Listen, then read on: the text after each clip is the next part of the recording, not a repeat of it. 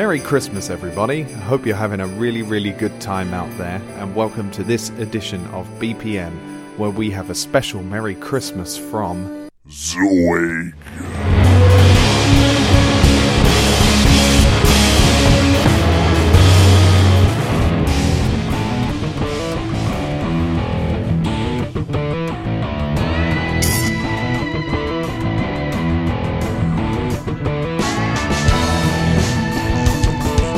Hello everybody, and welcome to this week's edition of BPM, the podcast where we get behind people's music. I'm your host, Ashley Scracevendel, communicator, musician, and professional prankster, it seems, given the introduction there. That was a little snippet of what's to come. Today we are really in the industrial zone, really in the noise today. No melodies, no sort of hooks, nothing to sort of keep you grounded. We're really going to a different place with Zoig, who you will hear a little bit later on. So what's been going on these past few weeks? Well, I went to see Bohemian Rhapsody, finally. Took me a little while to get there. I did think it was very good, but then I am a big Queen geek, so it's going to take quite a lot to please me, I think. And they had a documentary out a few years back that I just think showed a better story of who Freddie Mercury was and what the band really was and what they are today. So yeah, didn't really like that movie very much. Been to a few gigs. Had a gig of my own actually here in Berlin at a bar called Radler's Bar. I mean, English people say Radler's, doesn't really work, but it's Radler's, as in the beer type.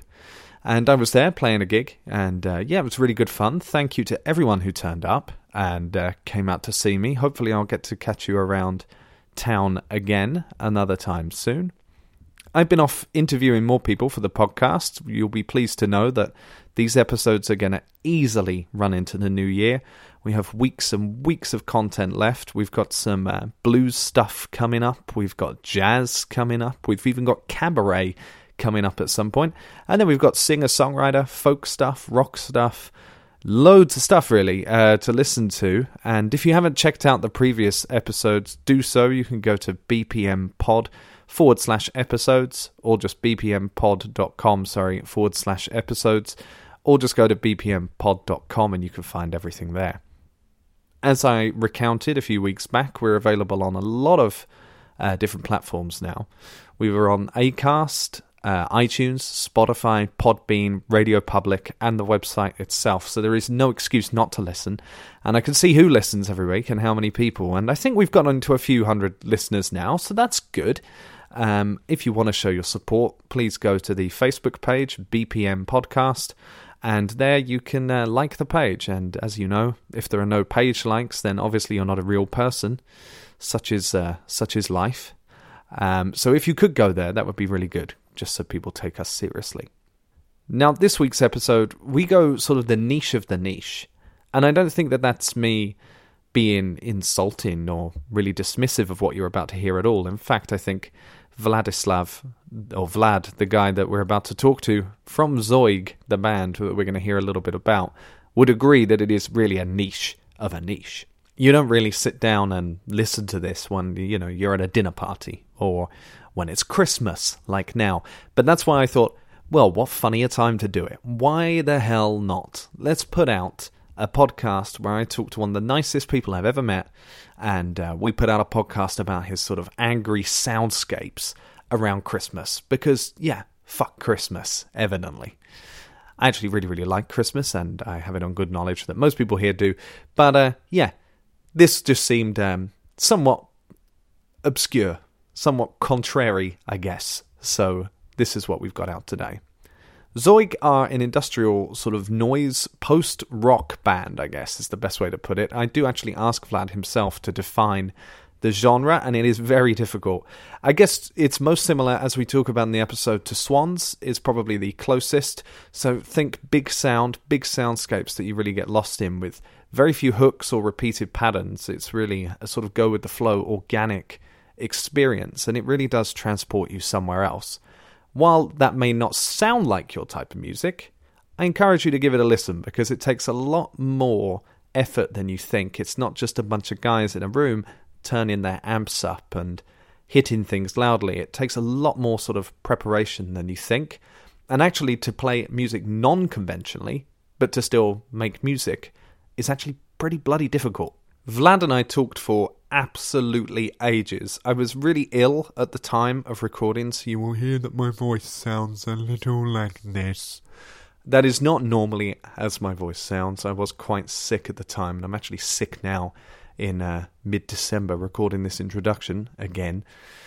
And we talked for a long time about Spotify, about the music industry, about Russian music, about Eastern European music, about loads of stuff. And to be honest with you, it was just too long to put in a podcast. It was a good sort of hour and a half of content, and I thought, well, we need to edit that down a little bit. So here is sort of half an hour to 40 minutes of our conversation, but I just want to say thank you very much, Vlad, for the really, really stimulating conversation. It was really, really good fun to talk to you. And really good time was had by all. So, as I said at the beginning of the episode, sincerely, Merry Christmas and have a Happy New Year. We'll be back in the new year with another episode. We will be hearing from a singer-songwriter in the new year, something to welcome you in that's quite jolly and pleasant. But for now, go on the musical trip, buy the ticket and take the ride, as Hunter S. Thompson would say. And here is Zoig.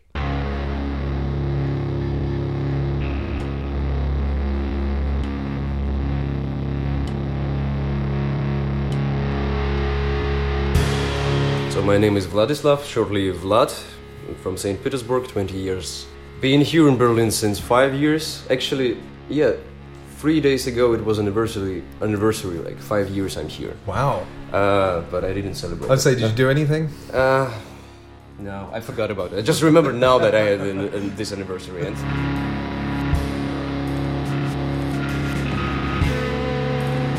I'm a musician. I'm absolutely self-made musician. I barely had any lessons, only maybe one or two with one bass player. My main instrument is bass, but I'm also playing guitars a bit, I'm playing a bit drums, I'm singing a bit, but this is like way lower, as if I'm bass player and band leader, so to say. So, and what's your sort of main outlet for music? So you were in a band, right, as well, and then you do some stuff on your own also. Right. You mean like a solo artist? Yes. Yeah. Well, it's a long shot. I'm planning it since 1 or 1.5 years to do my solo album, and then I want to invite some other musicians to play with me, or just like studio musicians. So I will compose all those songs or have a concept of an album, and then I just grab people, like I know that this guy, I really want to have him playing cello, exactly. Or I have this constant drummer who is always for all the songs there. But I'm so busy with other stuff and so busy with my main band and with my job and with my studies, so I'm not so far. But yet. What's your main band? Main band is Zeug, used to be Halbzeug, which means half thing. And this is the band also started as a duo, only a drummer and me on bass. And originally I wanted to make some really heavy sludge or stoner thing, but the drummer with who I started to play, he is very open-minded and he's pretty bored with regular structures, with regular music where it's like 1, 2, 3 go, like intro, verse, chorus, solo. All those regular structures, they're super boring for him. He can play like this. He can be very tight and like 1, 2, 3, 4 break, 1, 2, 3, 4 break, or whatsoever. But it's really, he doesn't want to do that. And I realized at some point, the more we played together, I also realized that I'm sick and tired of all those like regular things in music. And I like some tight music which is predictable, but I don't want to play predictable music anymore.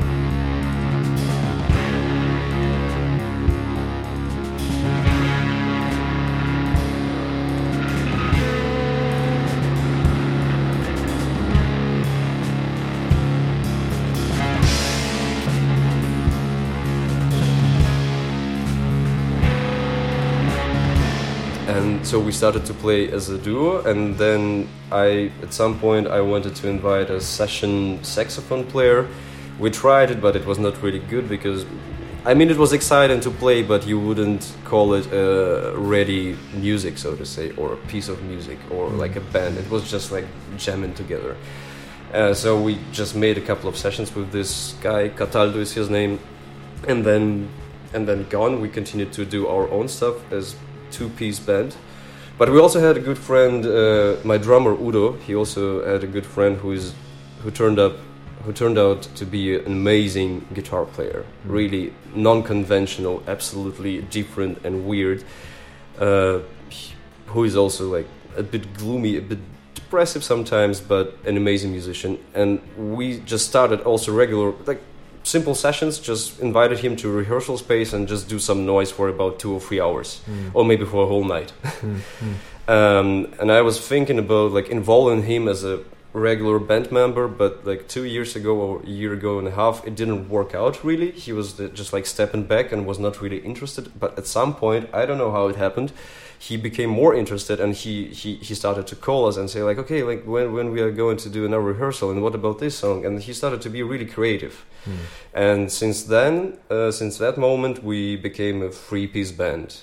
And I guess we will stay like this for the rest of the time, but you never know. Your most recent release was Low, right? Yeah, that was exactly. just released not too long ago, right? 12th of August, yeah, right. And how has that gone? How have you promoted that? Has there been any sort of good reception to that? That's because it's quite a specialist type of music. Exactly, let's put it that way. You're absolutely right. And actually, I'm aware that our music barely will get or gain some commercial success.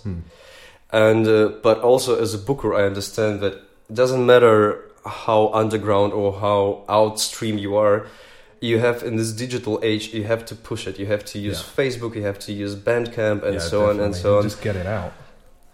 If you just release an album and post it on your timeline on Facebook, no one cares. You will not even get gigs for that. No. So, and we invested actually a lot of time in this. It was one of them. It's still the most serious release which we've done. We've got 2 sound engineers who've been taking care of us, and one is a sound tech of Berghain. And we spend maybe like 1 or 2 days just setting up the mics for drums. And then we spend about 4 days in studio, usually like recording for every day 10 hours. Wow. But it is also because of the songs. There are only 3 songs, and altogether it's 40 minutes. Yeah. And of course, it's very unconventional. It's not a pop format. It's not radio format. It's very special niche thing. Yeah. So and what would you describe it as? It's kind of noise rock, industrial rock. I mean, like it's sort of post rock. I would say it's instrumental post rock music, and it's really hard. Like all of us, all 3 of us, we don't like to play predictable music. We don't. You've achieved that. Yeah, thanks. I'm really happy that you noticed that.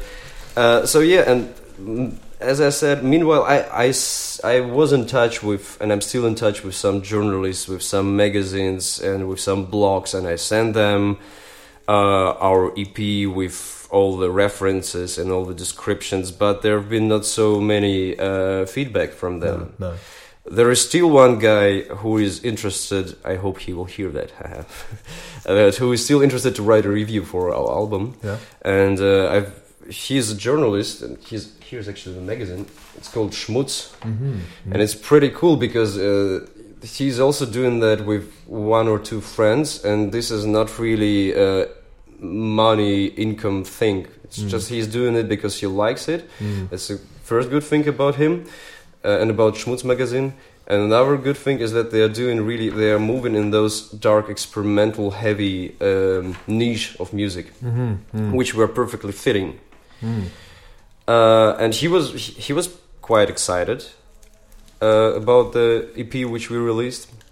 But I get more. The funny thing is that I get more feedback from the musicians than from the listeners. And I just like 2 days ago, I was at the show of Schmutz magazine in Marie Antoinette with 2 bands, Krelfe and Plattenbau. Plattenbau was amazing. There are 2 American guys and 1 British guy. And then I also met a Dutch band there, and we've been in touch since then. And I send them our music, and they've been really excited. Saying, "Yeah, that's cool. Let's do a tour. Let's go. Let's do something together." But it's more like sometimes I think that this is sort of le art pour le art thing, you know, art for an art, which is very hermetic, which is very closed, and if we have crowd and listeners, that's cool, but I'm not hunting for them, so to say. No. I'm trying to, as I said, I send to some blogs like A Closer Listen or another music blog which is called Could It Even Be Called Music, which it's perfect for sound. But like, I don't know, like most part of those people who are doing this kind of things, we are doing it like part-time or as their like free time thing. So they're overwhelmed with other stuff, and they get a lot of submissions. So I'm not pissed with them that if they don't answer. Maybe they don't like music. Maybe they don't think that it's interesting for their public. But who are the sort of pioneers, I guess, or like influences in this sort of field of music? Because I mean, you've got someone like Swans, I guess, who are pretty similar.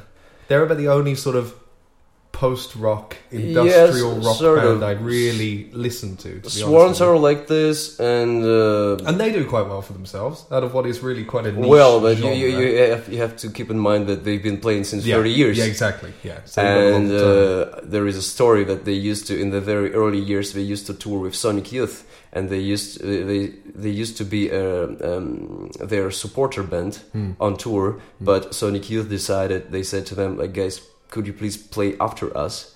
Because if you play it first, there are going to be nobody in the club. No. And they've been playing after Sonic Youth, even though they've been like smaller band.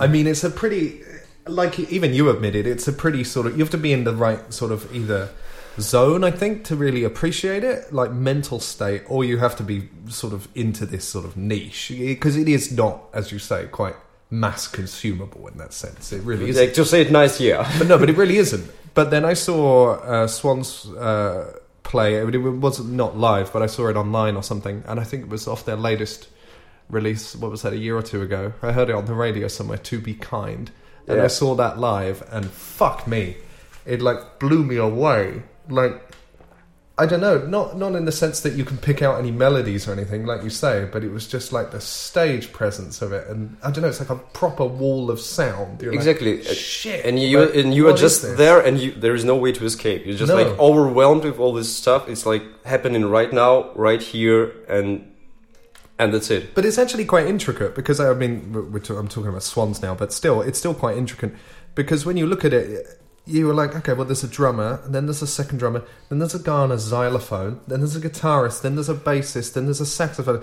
You're like, holy shit, this is actually a lot of people to make this sort of texture. It's not just some guy with an amp like this is why Michael Jura is such a, I would say, genius or a really good conductor. Yeah. He's a great composer, and he's also a bit a dictator. Yeah, which is the band. This is another topic regarding the music and playing in the band that I'm trying to force myself to be a dictator, but I don't want to be a dictator in Zeug. No. I'm trying to leave enough space for both of my musicians, of Henning and Udo, they have a certain freedom to play what they want, because the main thing so far, you're playing in the band, if you don't have fun anymore, you have to quit. Yeah.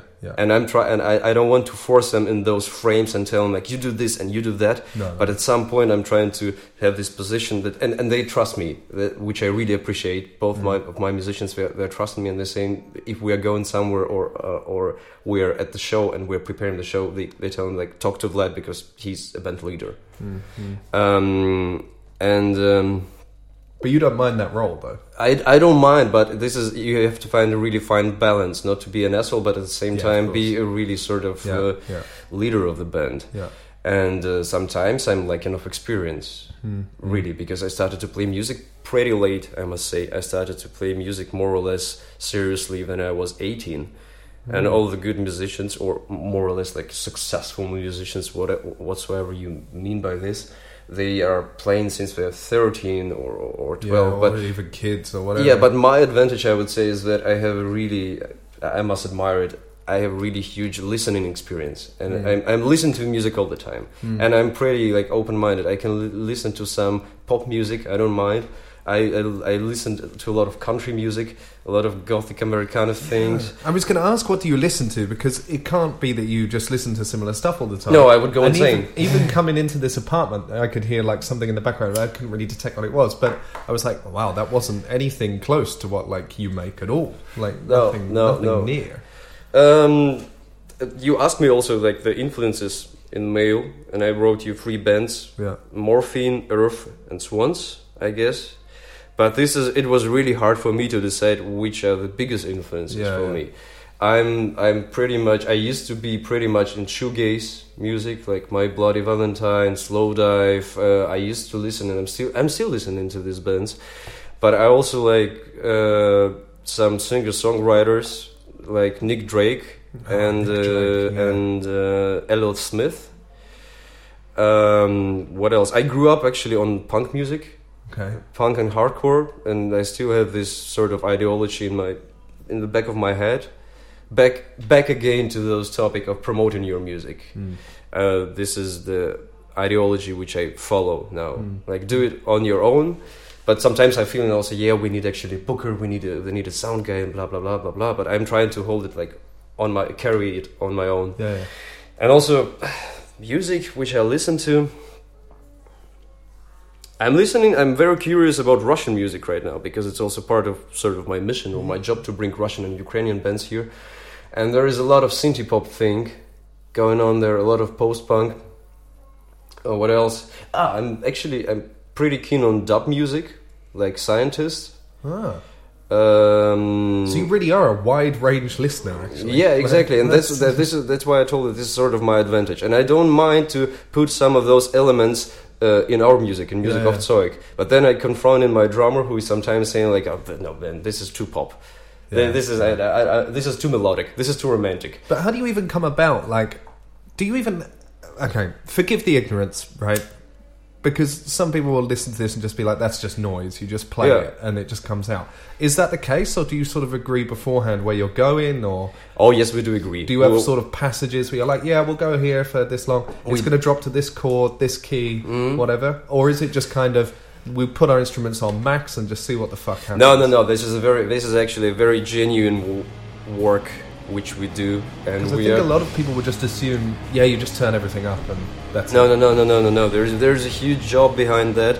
That's why it also took us about a year to record, like to compose those 3 songs and then to record them.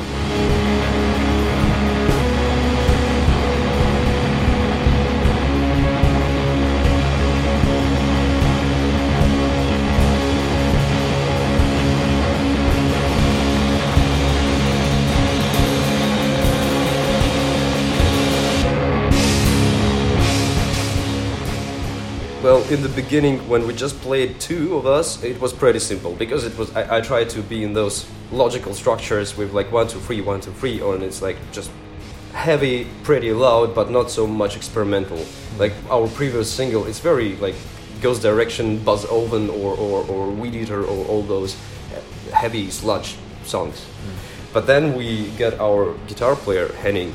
It was very exciting. It's still very exciting, but it was also very difficult, because he had he still has a very weird tuning on his guitar. Okay. And it was really like complicated for me. I used to experiment with my tuning as well on the bass. I used to play in the beginning a very regular, like G, D, A, E. Then I switched it to E, D, A, D.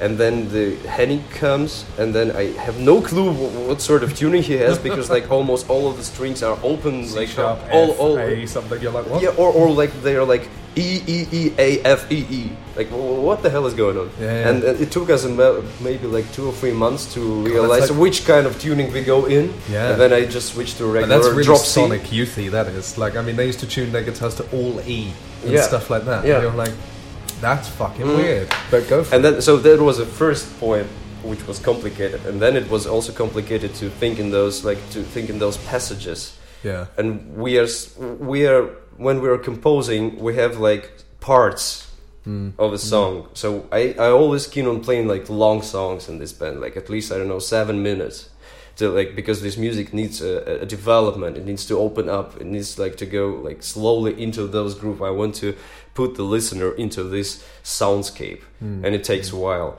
So, but we barely count, so to say. We don't say, okay, this part will be 10 bars, and this part will be 20 bars. Sometimes we do that at some switches.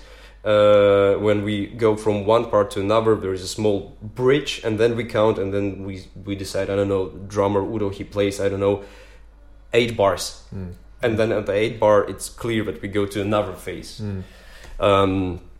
Yeah, so this is pretty complicated because we are not always sure how long each part should be, and the workflow goes like this: we go into the room, we start to jam. Some of us has a figure or a riff or a pattern, and then we jam on it, we record it, and usually I used to like listen to those recordings and then sit here in my room and write it down. Like take a A4 piece of paper, split it in 3, and then like guitar, bass, drums, and like writing the timing, and like writing there, guitar goes bigger, or at this moment we have more crash, or at this moment the drummer have to use 2 snares, and so on.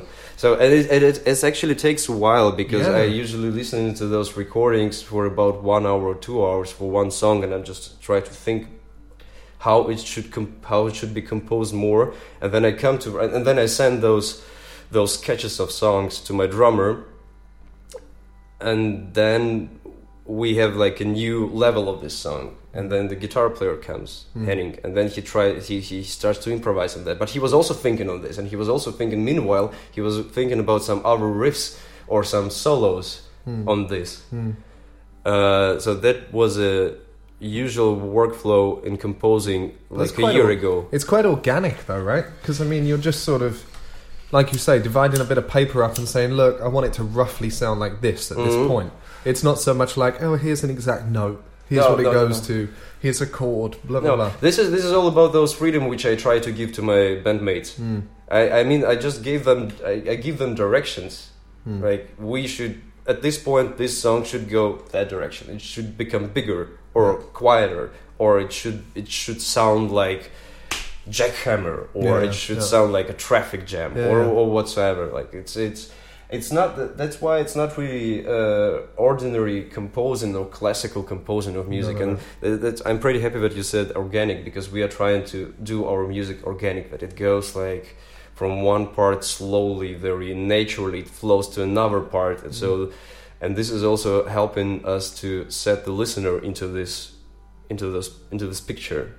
And we are more live band than we are. Yeah, so that's what I was going to get onto actually. Like, how do you replicate this live? Do you record pretty much as you would play live, or is there a lot of overdubs and stuff? Well, we tried at this last EP. We tried to get closer to our live sound. And this is big respect to our sound engineer who was recording us, to Basti, because he realized what we want, but and he tried to get closer to this live overwhelming sound. But I was wondering why he put the drums, for instance, so back.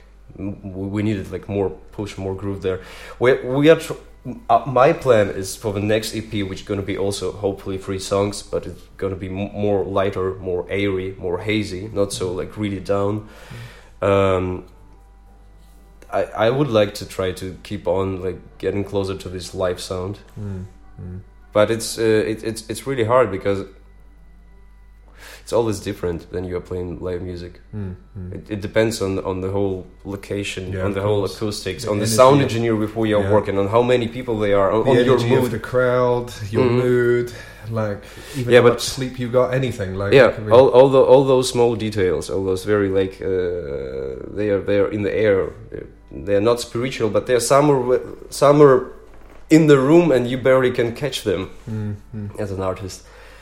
But yeah, and I keep on wondering the reaction of a crowd to our music, because I guess all the time we've been playing, there have been like no applause during the show, and we are trying to play the show like this, so there are no breaks between the songs. So it's they like just blend in. Yeah, one set for about, I don't know, 40 minutes or 15 minutes. And then I try to, like, meanwhile in the breaks or in the small moments when I don't play that much, I try to, like, catch the emotions of the people. And they're stunned. They're like, with open mouth, like, what the hell is going on? It's like, no reaction at all. And it's a bit like, how does that feel, though? It's in the beginning it was very embarrassing. But then in the end of the show, when that was the last chord, and we say like, thank you, people like start to applause, thank you, blah, blah, blah. Yeah. And this is amazing. This is amazing that it was worth it. You've been carrying this huge sound for about 40 or 50 minutes, and you've been into this sound, into this moment, and then in the end of this moment, you realize that actually some part of the crowd been also there. You just didn't notice them.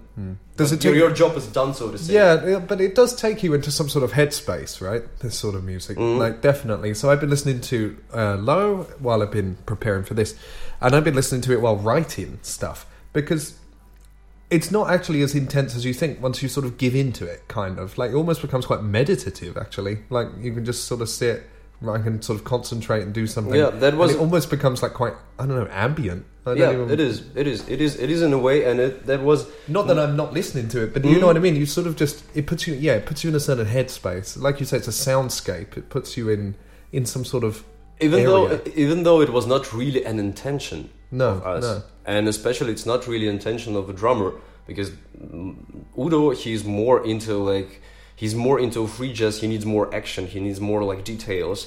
And this is also those two different poles in our music, because Henning and me were trying to go to this soundscape, huge panoramic view. Yeah. And Udo sometimes he switches to a really weird, chaotic stuff, which makes a really interesting resonance. Yeah. So because to play only only ambient music and to do only those cinematic stuff, it starts to be boring at some point, and it also starts to be predictable. You know, like, oh, okay, this is just another 20 minutes of ambient post-rock whatsoever. Yeah. But I am trying to conduct it in this way that at some point there are some really unexpected switches or breaks, and all of a sudden there is a straight rhythm there. But it's hard to do, like to keep those two different poles on the same level, so it becomes organic and natural. Yeah.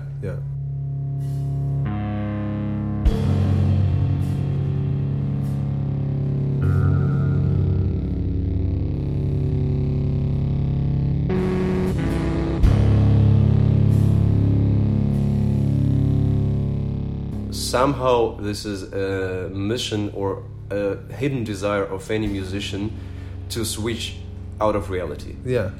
And I keep on saying that for me personally, there are two best conditions of being sort of here at this moment, but at the same time being somewhere else, somewhere beyond, is like when I'm playing music and when I'm having sex.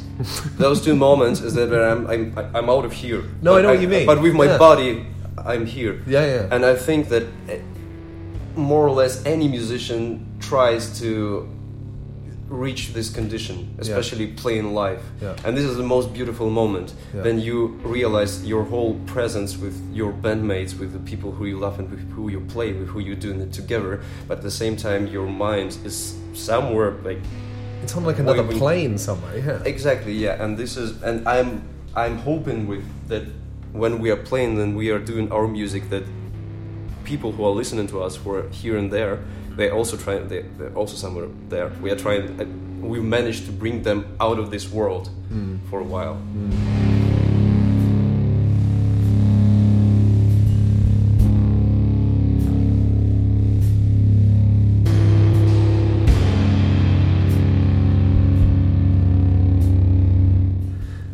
But alongside the band, you're also part of, you're a booking sort of agency, I guess, if I want to put it that way itself, right?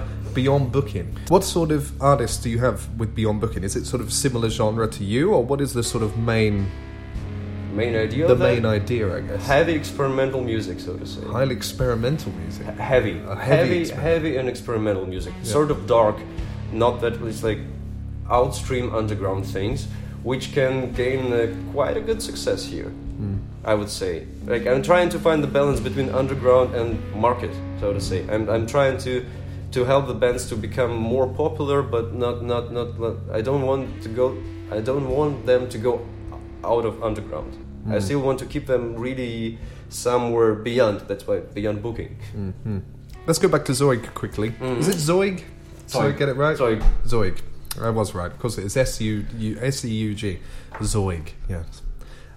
How do you go about creating some of the effects and stuff that you actually make? What are you using through your bass? Is it a bunch of pedals, or do you just use sort of volume primarily? Or there is not so much pedals which I use. Actually, I have until now. Shortly, I used to one fuzz. I use filter, delay, and sometimes phaser. Now I get another fuzz, like a second one. But I'm trying to play a lot with feedback.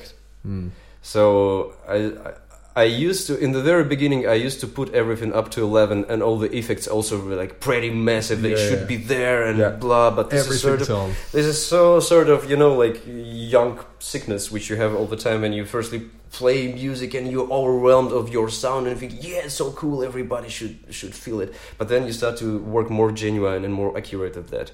And just for me, sometimes it's just one small switch at one of the effects. It changed everything completely. Yeah. And but my guitar player, he's working with feedbacks even more genuine, and he's playing through. Well, his guitar sound is so special because of the tuning, because of some effects which he uses. But he tries to keep it minimal. He has one reverb and fuzz or distortion. That's it. That's really basic. He tries to keep it like this. But he's also playing through two amps. And one is bass amp, another one is guitar amp. Which makes also this sort of... it allows him... It gives him a lot of space to play with feedbacks. And this is also very genuine. You have to be really accurate, because one different move or one open string and it's everything fucked up. At least... the things are fucked up which you don't want to be fucked up. Yeah. I mean, it's good you say that, actually. I think everyone, when they start sort of getting into pedals or effects or whatever, even me, I only just recently bought a Fender tube amp, and now I've started buying like lots of different pedals and things. But I've fallen into the same sort of disease or trap that you mentioned, where it's like, let's just whack everything up because it sounds great and it's really different to a normal sound. A little bit. And if you continue to do like this, it's... For me personally, it's a bad taste. Yeah. And, you know, like Mark Salmon from Morphine, he said in one of the interviews, like, I started with one string.